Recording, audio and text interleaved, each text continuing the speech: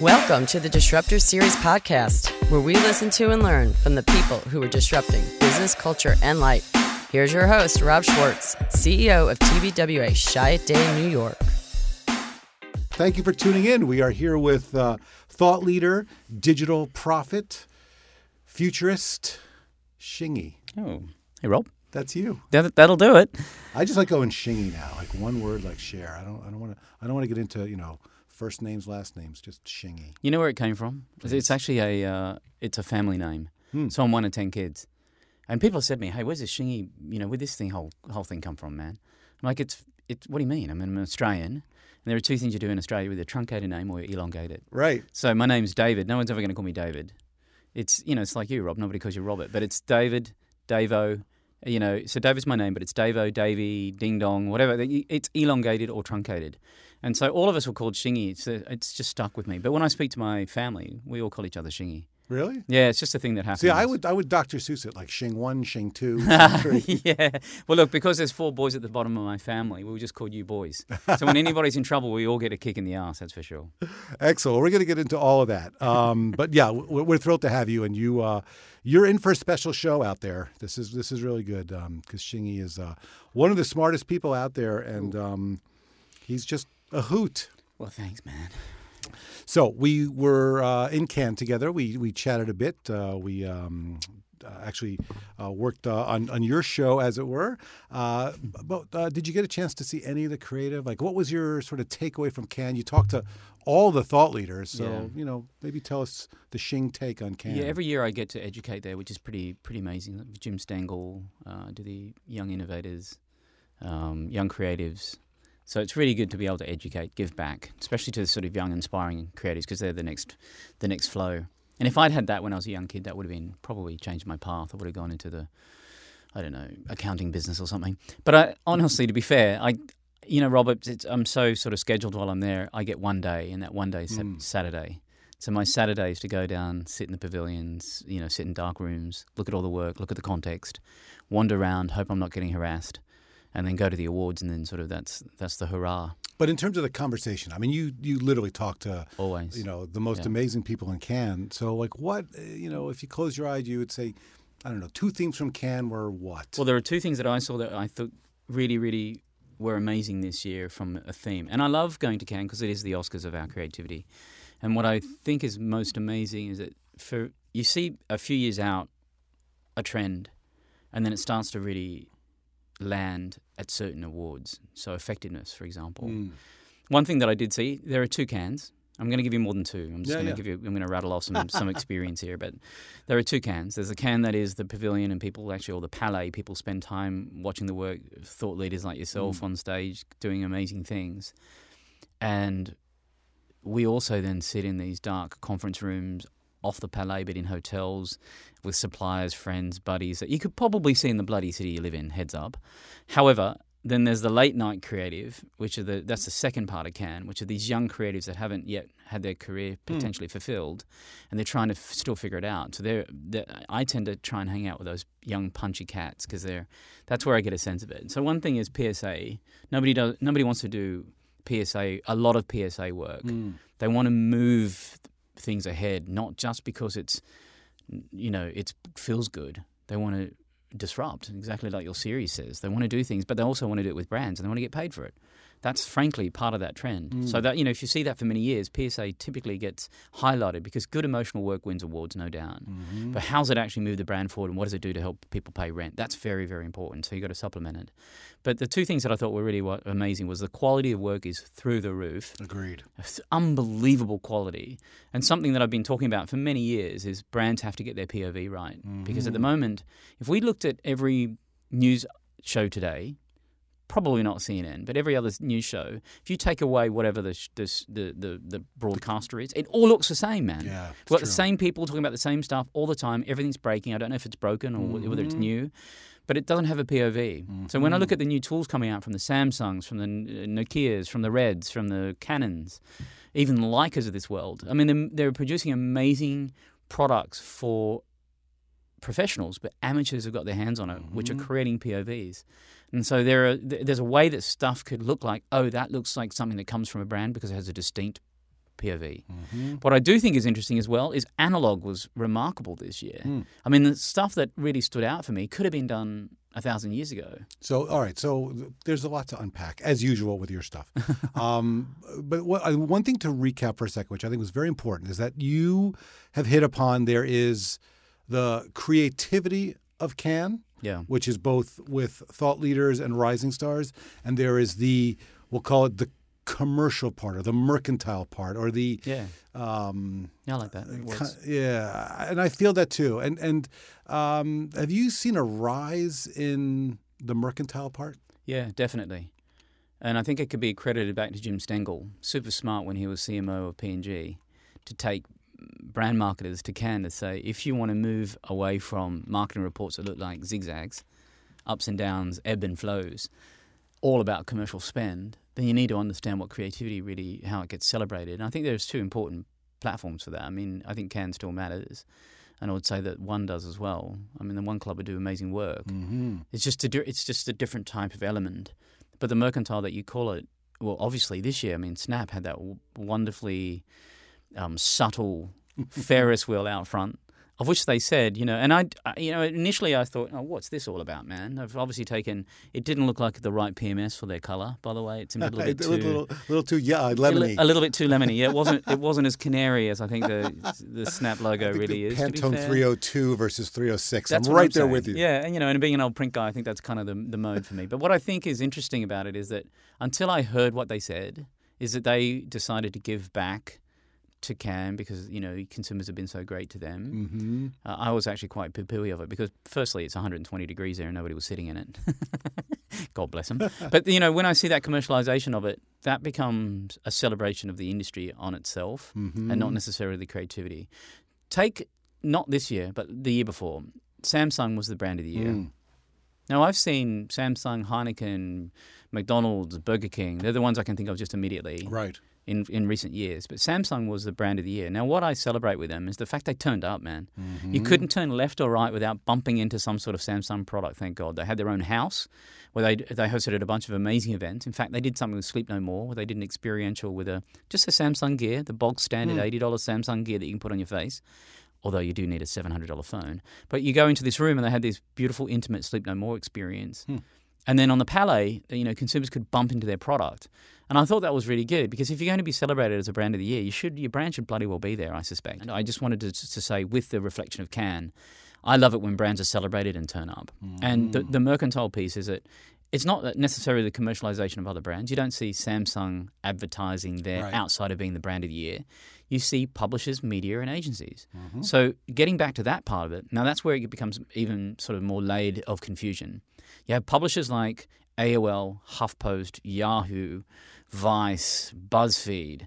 You have all of these people who turn up, Refinery 29. They either turn up with brand or they turn up in meeting. Yep. So there's a subtle brand and there's a soft brand. Or at party or... Absolutely. Or they just... Avec yacht.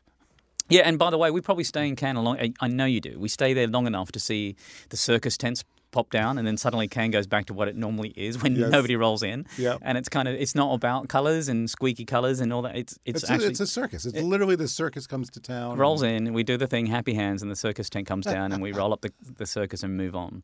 Probably to Adweek next or something. Mexico for me. But what I think is interesting is that there's also then this other layer of that, really of that brand experience today, which is the data piece. So then you have people like AT&T turn up, and you have but they're talking about things like programmatic. So then you have Discovery turn up, and then you have all these other brands. So they'll talk about sort of immersion, or you'll talk about IBM, really Watson. So they'll turn up and talk about data. I mean, the year before last, everyone talked about AI. There was an AI developed magazine by The Drum.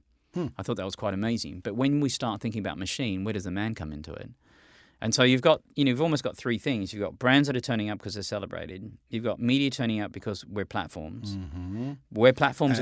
We're producing content on platforms. Right. And then you've got agnostic platforms that have no content.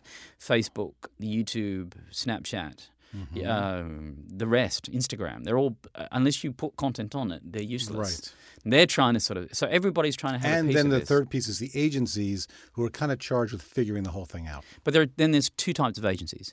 And isn't it interesting in our industry where we are today? Because, in fact, there's multiple types of industries, but broadly there's two. There's media agencies and creative agencies.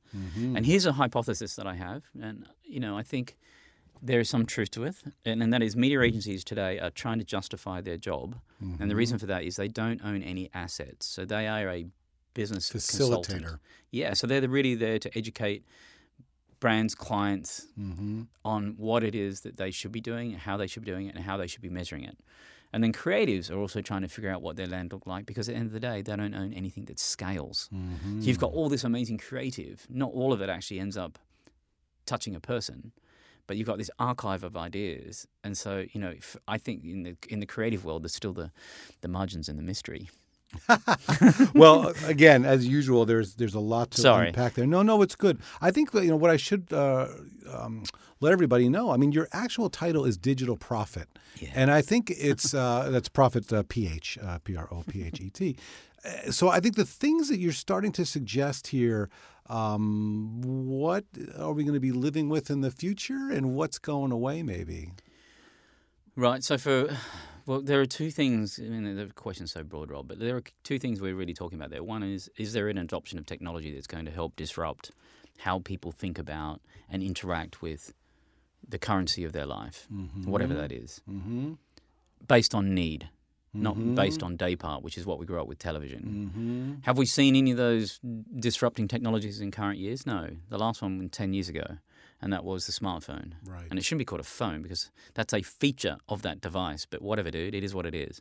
People still call big screens in their living rooms television, but the last thing they're doing is watching TV. Right. Let's get that right. But it's just an anchor for a need state. By the way, in Italian, isn't it still like macchina, not even car? Oh, is that right? The machine, I don't know. The machine, yeah, that's right. But I think what's interesting is if you think about it today, we've got wearables, right? So you've got things like, I'm seeing you wearing an Apple Watch. Today, the challenge I would say with an Apple Watch, it has to be tethered to your iPhone. And it, as a standalone device, it doesn't do much more than the iPhone it does. So the adoption of that isn't going to sort of revolutionize the category. Although I think, I like a lot of what it does, but I think it's a fashion statement. I think it does as much for fashion and style as it would for utility, which I know, God forbid, something should just be a thing of beauty. Yeah, absolutely. And I think the contrast between analog and futuristic looking is really the category of the wearables. I mean, there's hundreds of wearables out there, and a lot of them do a lot of what your phone does. People tend to get very euphoric and excited about it, and then they drop off. I mean, my Apple Watch lasts about 4 hours, so I have a real battery issue with it. But from a bragging right, it's kind of cool. But I have. And by the way, I also love the word haptic. Oh, haptic, of course. So I like to say haptic. Why not? And the feeling of it potentially on your wrist doing some hapticking. It's literally like a happy tick. I'd like a haptic keyboard back on my phone. Sorry, I didn't mean to derail you. But the point is there's a revolution in hardware. Yes. And maybe some adoption, maybe not. So we're still trying to figure out wearables. We're still trying to figure out whether the Internet of Emotions is really a thing through hardware. And all these things are. So the current disruptor is interconnected devices are actually transparent because what they're doing is they're creating service. What that service is doing is creating time. So they're giving you the ability to do something with that spare time. Now, what are you going to do with that spare time? What you used to do? Buy more technology. Well, what you used to do was sit in the living room and watch bloody television. Yes. But if everything's becoming more efficient, what are you doing with that time? Today, we're being distracted by screens. So I've been saying for a long time that I think that the iPad replaces the laptop. The iPad replaces the desktop. The phone today replaces the iPad, and that the watch should replace the phone. But the challenge, and for me, I'm a little guy, man. I mean, I can't really carry my phone around. It throws my hips off. So I have to carry a big old Merce now to carry my bloody phone. But the screen size, I think, I'm not sure I'm ready to watch Dr. Zhivago on my watch. But you're not primarily during your day. You're not watching videos, so you will pull that device out to watch videos. But on that thing, you could probably do all of the things you need to do, particularly when it goes with audio. So when they produce something that doesn't look like snot running out of your ears, you'll end up with something that feels like. And I would love it if those buds were actually black, not white. But that's me. But I think it'd be amazing if once we have the dialogue, and you've seen that, obviously with Alexa, obviously with Apple coming out with their version of it. We've seen it with Google Home. The oral part of that is pretty magical. Yeah, so let's talk a little bit about that, because I think that's been coming up more and more, which is what you say, the oral part to these devices, Siri and Alexa and what have you. I mean, the penetration numbers I've not seen anything north of 10% in terms of mass adoption. Yeah. Maybe my data is not as current. That's probably right. But and I want to pick up something you said, which is technology seem to work better when they're in some parts intuitive, in some parts, hey, I'm already using this thing, so make it better. Yeah. So, and I think we talk. We like to talk. So I can see the Alexas of the world and the Siris of the world working. However, the speed of adoption seems slow. Yeah, and I think the big part of that, and the reason for that, Rob, honestly, is because of they're currently closed ecosystems. When they become open ecosystems, so that the proprietary parts of those pieces are available in multiple devices, not singular device, because I don't actually think the Google Home product or the Alexa product look nice. I don't think either of those exist in they do, but they're hidden in my environment, so I'd like them to be perhaps embedded in a different brand. So they're currently not platforms. They're standalone devices that are helping to market the owner of that brand, which is very much an Apple vibe too. Yeah. So they're closed ecosystems. So when that becomes open, I think we'll see at least a version of that. The other thing, however, is that there's a human psychology, which is the other part of the so we talk machine, there's the man. We talk about things actually really working in always progressing, and everybody wants the latest thing, and they always want to be able to communicate in a way that they've never communicated before. Do they? I mean, yes, I do like speaking, but I don't like talking to myself. Right. So do I really want to speak to my earbuds that are speaking to my watch? Maybe, maybe not. But as somebody who tries to use a lot of technology all the time, I look at some things and think, yeah, this thing is totally not going to work. Or this, actually, we're going to have to think about human behavior differently. And the challenge with that is to adopt a new habit, you have to be prepared to break one. And so what are we going to do in that psyche to say, this is so important to me that I won't do this other thing. I'm just going to focus on this thing. But, it's almost like... And by the way, this was your challenge to Google Glass. I think I saw something absolutely. online where you were... Oh, always. And I think because, we all rush to try it on. And as a glasses wearer, I'm kind of deeply offended by people wearing things on their face without increasing their vision. But whatever, dude. But I do think that what's amazing, though, is that it's counterintuitive to how people really want to work. Yeah. So Google Glass was a great idea. Don't get me wrong. I thought the film was really good. I wasn't sure about the actual Google Glass, but they're pretty amazing. I got very excited by the promo film. It's pretty amazing in terms of its capability, but because you can do so much, you won't do anything. So if you compare that to Snap's spectacles, the polar opposite is that's premised on fun, not surveillance. By the way, did you see the Royal Caribbean partnership between Snaps and Royal Caribbean? Yeah, pretty amazing. And they did underwater Snap. I thought that was great. It's amazing, but also the format, circular video. Yeah. So when you see circular video turn up on your social feeds, it's coming from spectacles. So there's a POV. It comes back to that. Production.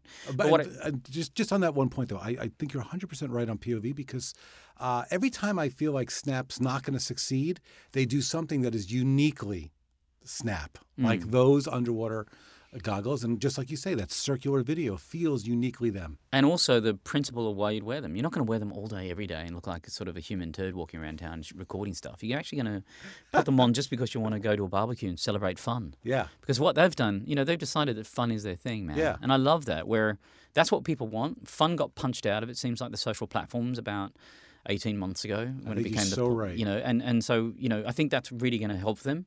The other broader challenge, however, is that because let's think about that human tribe thing. I said people don't want to talk to themselves, perhaps. Where that technology of the future really could end up going is something the size of a grain of rice. There's a company called Hoaxed who chip people, and they wanted to chip me in Nordics, and I didn't have time for it. But it's a little chip that goes kind of in the thin part of your hand here between your thumb and your index finger and allows you to have an RFID chip. And you can program that thing to do different things like open up swipe into your membership into your gym, for example. So there's a utility there. But I had been reading that there's a technology that could be embedded into your brain that's the size of that grain of rice. And it would allow you to connect to some sort of universal Wi-Fi, which doesn't exist today, but assume it does. And you're able to rent information. So if I'm standing at the ocean, I could see that there's a tide going and the water is only 20 degrees, so it's not a good decision to go into it. But how does that information come to you? Is it visually? That's where Google Glass were going. Is it orally? Maybe that's where, was it a memory? Is it in your voice? Is it another voice in your head? I mean, I have voices in my head already, so I probably don't need more in there. But what I think is interesting is that we have these technologies that are definitely available and capable. The broader challenge is that how are we actually going to adopt them, and how are we going to make it feel like it's a movement?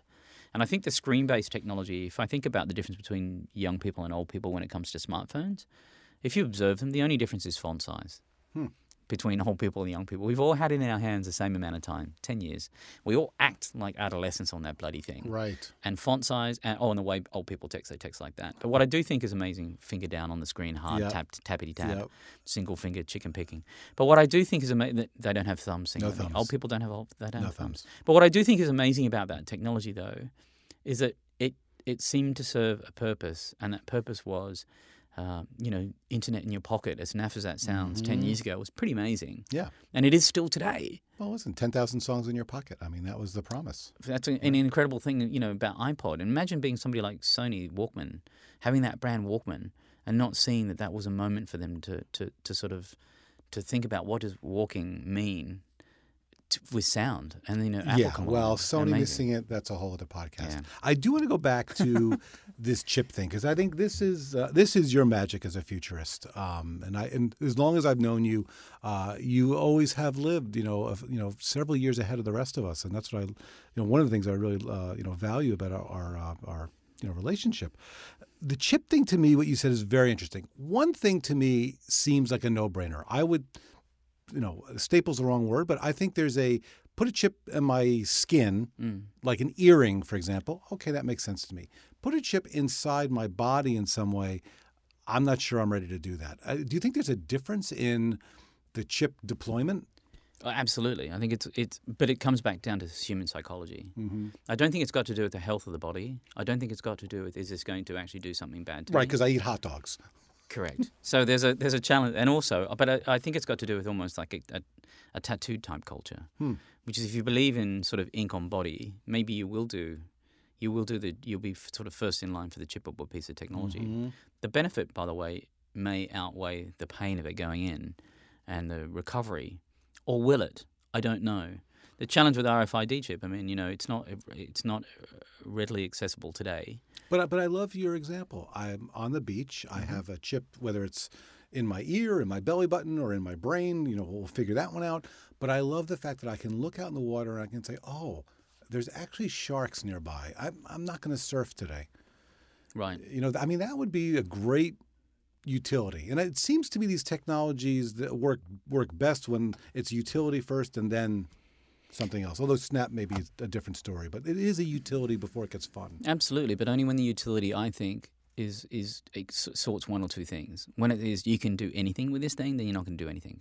Mm-hmm. It's like asking a creative to be creative and giving them a blank piece of paper and say solve a problem. Like, I'm sorry, what a problem am I solving? A narrow brief is the most creative thing. Oh my gosh, obviously. But I do think that the broader challenge with all of this is there's a lot of capability. Are humans going to want to relate to it that way?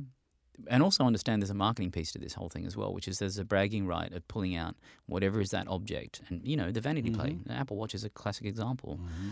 There's a bragging right. There's a bragging right to the white headphones. There's a bragging right there. So if it's an invisible piece of technology that just serves you, I think that's really useful, but you're going to fumble around 50 different ways on your phone to try and get that today, and you still think you're probably more capable. But again, if I'm Tiffany or if I'm Cartier and I'm a jewelry company, I would really try to figure out, okay, let's make a piece of jewelry that is as iconic as the love bracelet that actually is a utility. Rob, I absolutely, completely agree. However, when you think about utility, so it comes back down to DNA. So each one of those brands you talk about have an incredible story, but they're probably not thinking about the future of what that connection means. Although all of them are about connection. I love the connection to that brand. I love somebody, that's why I gave them that brand. Mm-hmm. There's a real connection to that whole thing, and they're probably not having the foresight to see all of that. Mm-hmm. But take somebody super simple like Louis Vuitton. It's got nothing to do with technology, but it's got to do with something they did on the phone. They just have a very simple app. It used to be called Amble. I think it's now called Walking Tour or something really naff. Oh, right, of course. But what they do is they provide these, and I love the simplicity of it, which is you land in a city you go to Tokyo for the first time. You can download a walking tour from an influencer, I hate that word, but let's use it, of somebody who's interesting, and they give you a different point of view of a walking tour that you'd never find anywhere else. I think for New York City, it was Rachel Weisz. And if they're smart, you may actually wander past one of the stores. Right. And that, for me, bridges the brand. Now, what's the DNA of Louis Vuitton? Travel. Journeys. It's not the $3,000 tote bag that, fabulous young women are wandering around with. It's bloody travel luggage. So if I think about that, these guys have said, hey, we want to get back to what we're doing. We're going to do this thing that allows you to amble around in a way that's really unique from people who, by the way, love this brand. And that's the travel piece. I think what we've done is we've got very shiny. And what I mean by that is people rush to platforms, which means the first thing they value is popularity. And we have to be careful there, because if there's popularity, the counter to that, so niche is the new mass is a term I've come up with. And I think that's true because I actually don't want to hang out in mass all the time, bro. I'd rather hang out with people that are kind of, countercultural, and they're kind of more diverse in their thinking.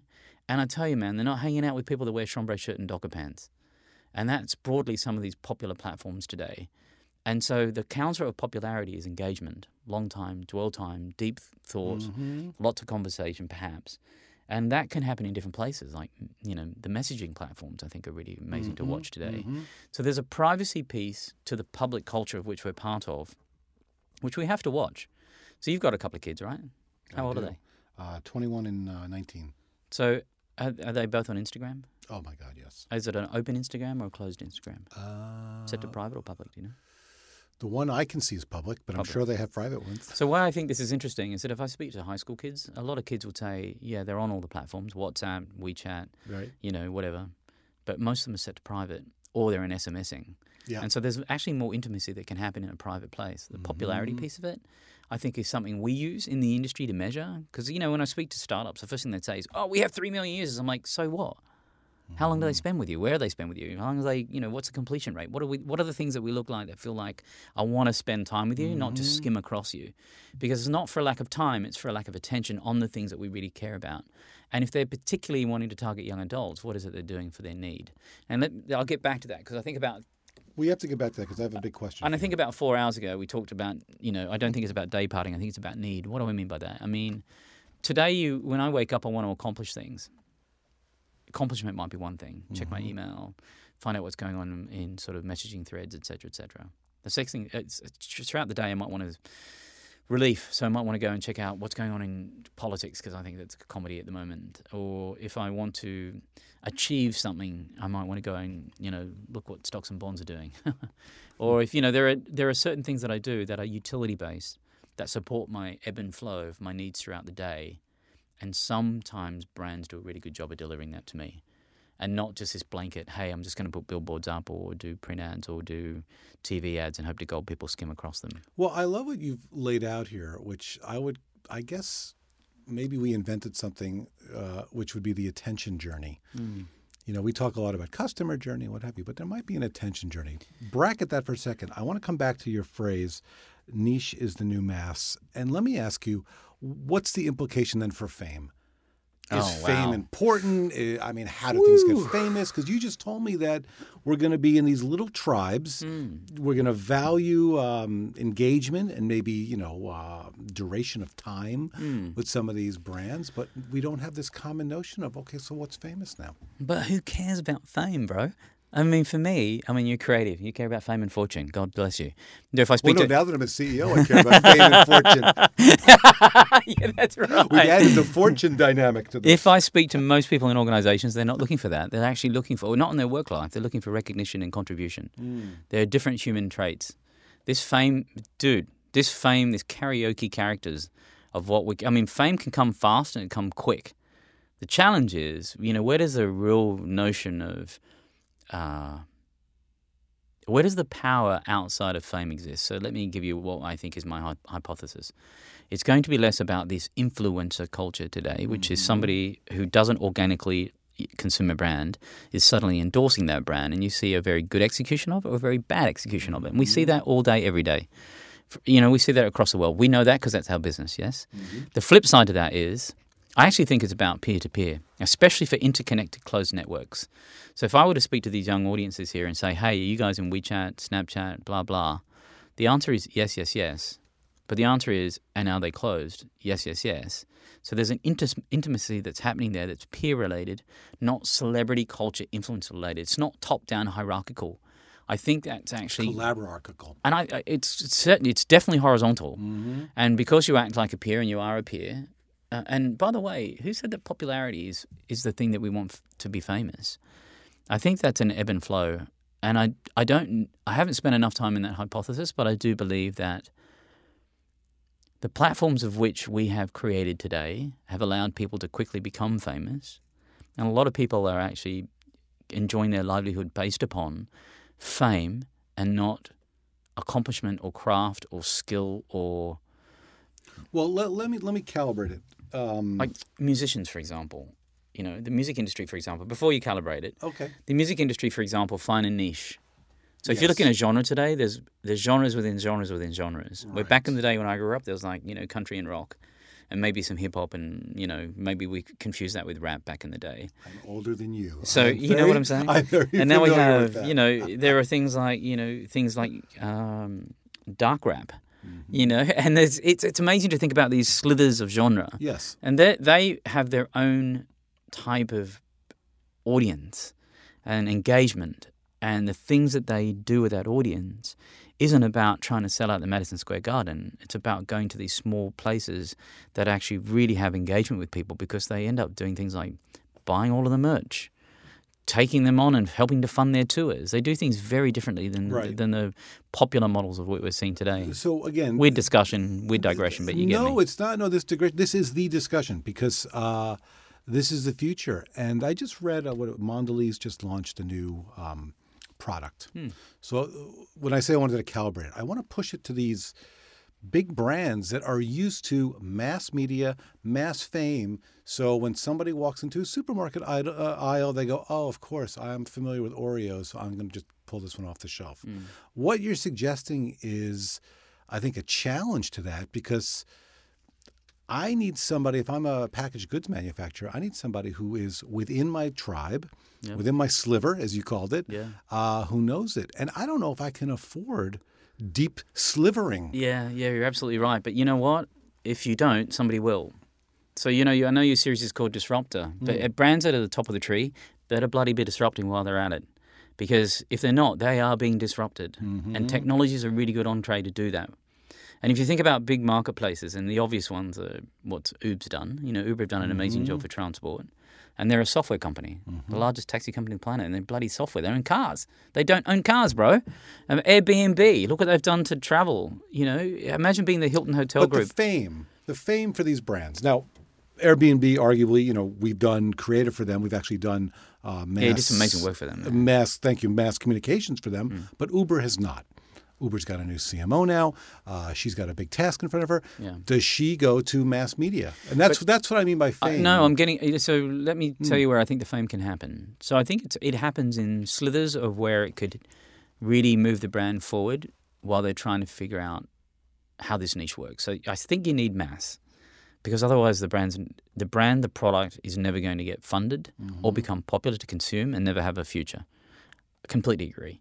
The flip side of that is, how does it stay relevant once it actually starts to do that? So if you look at what Coke did with personalization cans, you know, the ability to buy a Rob can, you're not going to buy one, you're going to buy 50 of them probably. Right. But it's personalized. Now, from what I believe is that they had to flip their paradigm in production to achieve that can. Because as you know, the cans are printed before the Coke goes in it. Now, or I think it's reversed. But they had to reverse it to make sure they get personalization. Oreo, within the Mondelez, did the same thing. They've done a hyper-personalization package for Oreos. So if you can go in and buy 10 packs of Oreo in the blue that we all know. Or you could go out and I could buy a pack of 10 for about $15, by the way. It's expensive as hell. But I could have a hyper-personalized packaging. Shingios. That makes me feel like I'm more connected to that brand than what I'm consuming. Which means that if somebody comes along with a better cookie that tells me that they've got whatever, it's not black, white, black, it's white, black, white, and I've decided this thing's going to take over the planet, I have an affinity to that brand because they've done something that's really niche. They've done something that's personalized. Because here's the deal. I think the challenge today is that if you don't think, and by the way, we could challenge this till the cows come home, and how do you deal with it? I don't know, because what we've done is we deal with high volume, little margin. where what we need to make sure is that we have margin in these products to do things that are really unique. And if you don't believe in that, look at the retail model. I mean, retail's taken a hit. Yes, it has. But it hasn't taken a hit because people just want to consume fast fashion. They've taken a hit because people want things to be hyper-customized, personalized, and I want it to be high service. And by the way, brands can't react to that because they're out there manufacturing clothes 6-12 months ahead, not 3 weeks. Except Beta Brand. I don't know if you know. Except for Beta Brand or Zara. I mean, Zara actually can produce a product. Yeah, Zara or H&M. Yeah. But the Zara model is that they empower store managers in global locations to make decisions on merchandising. So it's not about hierarchical merchandise. It's about what matters to people in that marketplace. That's horizontal, bro. And the other flip side of that is, can you do these little slithers? I actually think you have to think about these little slithers because that's where you're going to get brand affinity. So if I look at brand blindness, if I'm going to not look at all this mass media, I haven't had a TV in 25 years, so I have no idea what the hell's going on in that space. But commercials are still running and they're still crappy at the whole. But stories around them are incredible. I mean, 30 TV spots are an easy way to run, but a 3-minute spot is incredible. And that story can't be told on telly because nobody can afford that spot. But what I'm saying is that whether it's billboards, magazines, TV, radio, and the 5 or 6 other places that we've traditionally put brands, the social platforms have become the new mass. We're not engaging with it properly. So then we all think that native advertising is going to be the win. And then everything looks homogenized when it comes to advertising. And then the only thing that cuts through is somebody sticking a bloody statue down on Wall Street. Which could have been done 1,000 years ago. I know. I think that's pretty courageous. And people talk about it as, if it continues to, and somebody said to me recently, that's a stunt, dude. We're not going to talk about that in 12 months. I have not seen an ad, as far as I can see, probably live in MoMA or the Chicago Museum. Or, I suspect that thing's going to go on tour. And that's still going to be sponsored by the same company. Yeah. And maybe they're now in the art business. And, who bloody knows? But I think it has really quite amazing extensions beyond slapping up a logo somewhere on a piece of mass media. Well, I think what you say here is really fascinating. Number one, I love this. Social is the new mass. Social media. Niche is the new mass. Is my thing. Niche is a new mass, but social media is mass media. I think those are two really important things. And I think what you say about the State Street here is very true because it's a sliver. It's a universal idea told to a sliver of the population, and then that sliver then goes mass. And I think if you parallel that to what we were talking about with Zara or H&M or even Beta Brand to a certain extent, it's sliver dialogue that then turns into potentially wider stuff, wider distribution. I mean, it's really going to wreak havoc on the supply chains. But it'll also maybe enable people to have a better livelihood because we're worried about the margin at that point and not just trying to make sure we squeeze margin to get mass. And maybe it's less about mass consumption, it's about conscious consumption. So, and by the way, that's kind of a scary topic because people are thinking, well, what do we do about all this retail? Do you really need to consume all of that stuff? I mean, I don't know, man. I just don't. And then, by the way, it all becomes homogenized. It all starts looking the bloody same. Yeah. And that's not what we want. And by the way, if it stays that way, punk would have never been discovered or invented. So I think that's where the disruption has to happen, which is we get to a tipping point where it all kind of feels the same, and then it flips. Well, I think that was the magic of punk. We can go there for 1 second. The magic of punk was mass customization because you had the tribe was disrupting fashion, but you did it in your own way. It was your own bit of what you could do with a scissor and a safety pin. And that comes down to this thing. I fundamentally believe brands are starting to get this, which is it is about customization, but it's also about personalization. So customization comes after personalization. Personalization is we know this is a product that you're going to love, but how do you want this product to be loved? If you buy a Mini, you can do customizations till the cows come home. You buy an Audi, you can probably only customize it 4 different ways. Right. And so I think there's a badge. There's a real. And by the way, Mini can get 10,000 people to sign up on a 2-week trip around America or something. That's pretty powerful for a car that's like $30,000. Yeah. So absolutely. I just think there's some real value and power if brands want to stick out and exist over time, to understand what affinity looks like and what their contribution is. I also love brand story.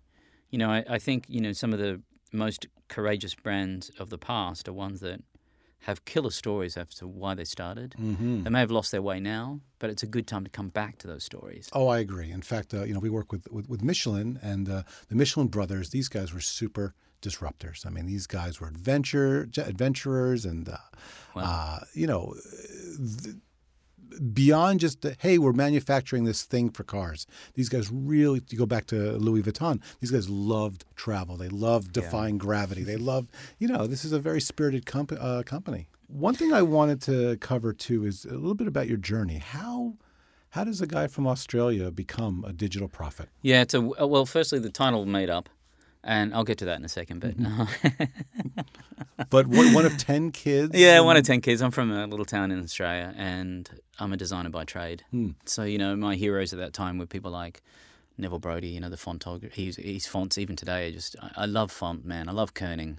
I'm actually looking at your font right now, wondering whether kerning is absolutely right. I need to think about that. But I do think it's a little wide on the letter spacing. It's a little bit, just a hair, particularly between the word spacing there. But just a hair. Well, that's why I'm glad that you can't see anything here on the podcast. And there's also, there's no ascenders that we can't really pick on, being in all uppercase. But anyhow, so love. Surely we digress on this sans serif journey here.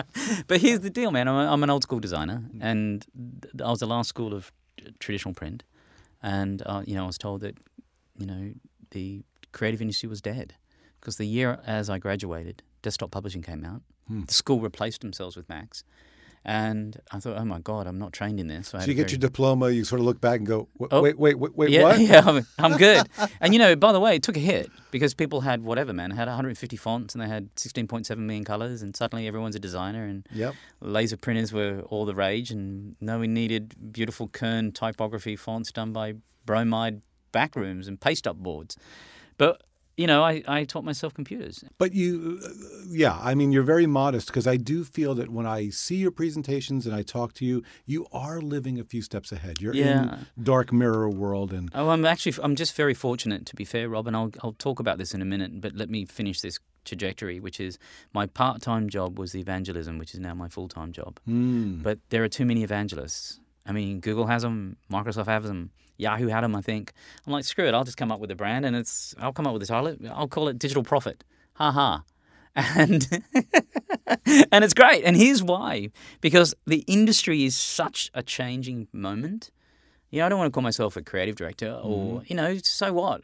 I just wanted, the industry is fun, the industry is creative, and I came up with Digital Prophet. And yeah, man, it's going to stay with me till the day I die. But here's what's interesting about the future piece is that I'm fortunate to have a circle of people. So how do I look ahead and stay abreast?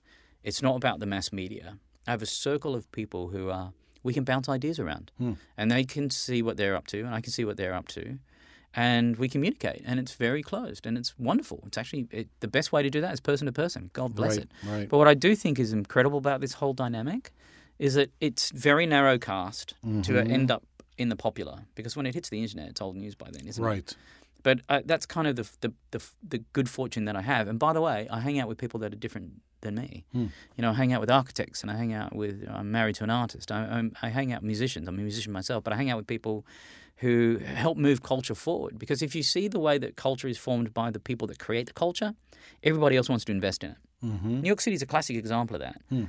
I mean, and you've seen New York change dramatically. I mean, you can't go from 125th Street to Battery Park without seeing the same stuff. And I think from my perspective, to get away from homogenization, you need to actually relate to people that have created the culture, not invest in it. You have to find out what they're doing and where they're going. Because if all the creative class are moving, where are they going? I want to know where that tribe's going. What are they talking about next? And how are they interacting? So for me, I think they're going to Astoria. I think they've had it with Brooklyn. Brooklyn's done already. I think they're going to places like bloody Detroit again and other places. Yeah, I feel that in Detroit. I was just there. Me too. I think it's amazing. I feel that. Now, so right now you're Digital Prophet at Oath. You want to just talk a little bit about what you're up to? Yeah, so Oath is, combining Verizon bought AOL, which was a great acquisition from our perspective, because they gave my boss, Tim Armstrong, the purse strings to continue running that organization as a media outlet. And recently, Verizon bought Yahoo. So we're bringing Yahoo and AOL together, two of those sort of founders, heritage businesses of the internet, and bringing that together as a new organization. And honestly, if between us, at the end of the day, the brand of AOL or the brand of Yahoo doesn't do the justice of bringing those two companies together, and that's where Oath was formed. And it's a value-based company. It's also a good one because, you know, it gets an eyebrow raise. People weren't really sort of expecting us to come up with a brand like that. But the thing I like about it is that it is values-based. So, But by the way, are you going to keep the brand AOL? And oh, keep yeah, the brand absolutely. Yahoo? But Oath is a B2B brand. Ah, So when people place orders with us, they're not placing with AOL or Yahoo. They're placing with Oath. So it's very much the underbelly. It's the soil that allows the farm to grow. It's not. You won't be seeing Oath, obviously. It's there to empower these other great brands we have in the portfolio, like Tumblr and Makers and AOL.com and Yahoo. And well, we love Tumblr over here at TBWA Chiat Day, New York. Brilliant. Yes, we're big Tumblr people. Were you ever on radio? That's good. No, Because your back announcement just then was pretty amazing. no. I've played radio a lot. You know, listen to it. Oh, I love radio. you have a good voice for radio, Rob. Well, good. Well, thank you. I have a good face for radio. Yeah. So now, before we let you go, talk to us about Shangy from Mr. Show. Oh, yeah. Look, the Netflix, yeah. God, that Our was... friend Mr. Bob Odenkirk and David Cross. So here's the truth. I had no idea who those characters were. Somebody gave me a heads up and said, hey, dude, you're being spoofed. I'm like, dude, I get spoofed every day. Awesome. Like, no. On a Netflix TV show, dude. From people that give a shit about TV or the big screen, you're being spoofed. I'm like, wait, what? They were gentle. I thought they did a nice job. I think you're being spoofed. I'm like, hang on. So when it came out, I avoided it because I've had some highs and lows. And I thought, I'll just avoid it. And my babe said to me, honey, we should watch this thing. I'm like, sure, okay, let's watch it. It was good, I thought. It was chuckling. It is fantastic. And not only that, it's bang on. And the thing is, I could sat back and thought, oh, God, this is just what a horrible situation to be in. But I'm completely flattered because, one, they're not in our industry. And I think in that same episode, I think there was Richard Branson and Einstein they took a swing at. I'm like, I'm good, dude. If they want to take a swing at that, I'm cool. Listen, I think you've broken through because I think you're a guy with content. There's one last piece that we typically do, which is we ask our guests, what's one piece of advice for somebody? So for one of our listeners, let's say we have a listener who says, wow, digital prophet. Like, I kind of want to be a digital prophet. What's one piece of advice? Today's Monday. What should they do Tuesday? Well, firstly, be highly curious. Understand what human behaviors are doing and how that changes and what you think that change is going to look like as you forecast. So in forecasting is really simple, isn't it? It's understanding what are the things that are going on that nobody really sees. When does the innovation look like it's starting to hook? And when does it become mass? So how do you get ahead of that? So that's the one thing about the forecasting, which is always really hard because you can never forecast the weather correctly. So it's challenging to have that. It's easier now with dark sky. The second, dark sky indeed. The second thing is you have to have a point of view, and that point of view has to be grounded upon something that you actually believe in. And so that's where that human truth comes into it for me. And I would say that the last piece, and this is just worldly advice, which is, and somebody gave this to me a long time ago and I started my career, which was look to the person at the top of the organization and figure out whether you like their life, not their job. And if you do, if you find that person to be inspiring, then maybe that's who you should work for, not the job. That's amazing. All right, Shingy. Well, as always, wonderful to chat with you. Thanks, I think my digital prophecy is that this is going to be one of our most popular podcasts. So thank you very much. Oh, well, at least there'll be 2 downloads, you and I. Thanks very much indeed, my friend. Thank you. Awesome. You've been listening to the Disruptor Series podcast, brought to you by TBWA Chiat Day, New York. Craving more disruption? Visit us at tbwaschiatny.tumblr.com.